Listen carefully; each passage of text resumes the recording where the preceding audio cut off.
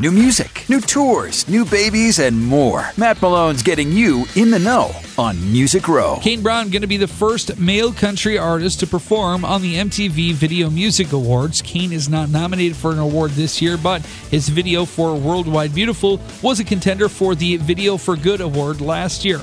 The awards will air live from the Prudential Center in Newark, New Jersey, and that's going to be happening on August 28th. The awards will air live from the Prudential Center in Newark, New Jersey on August 28th. In addition to MTV, the awards will also be available to watch on the CW Network, BET, BET Her, CMT, Comedy Central, Logo, MTV2, Nickelodeon, Paramount Network, Pop, TV Land, and VH1.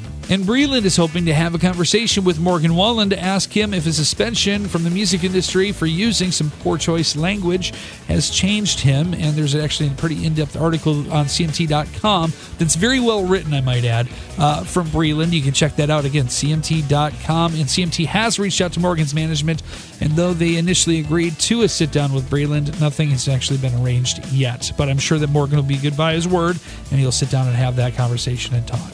And finally, Cole Swindell has released the video for She Had Me at Heads Carolina, featuring a cameo by Jody Messina, the original singer of Heads Carolina, Tails California. And that's from 1996. Check out the video at 975ycountry.com and inside the Y Country app. And now you're in the know on Music Row, courtesy of Campbell Ford Lincoln Saline in Niles, where the best bottom line is at the state line.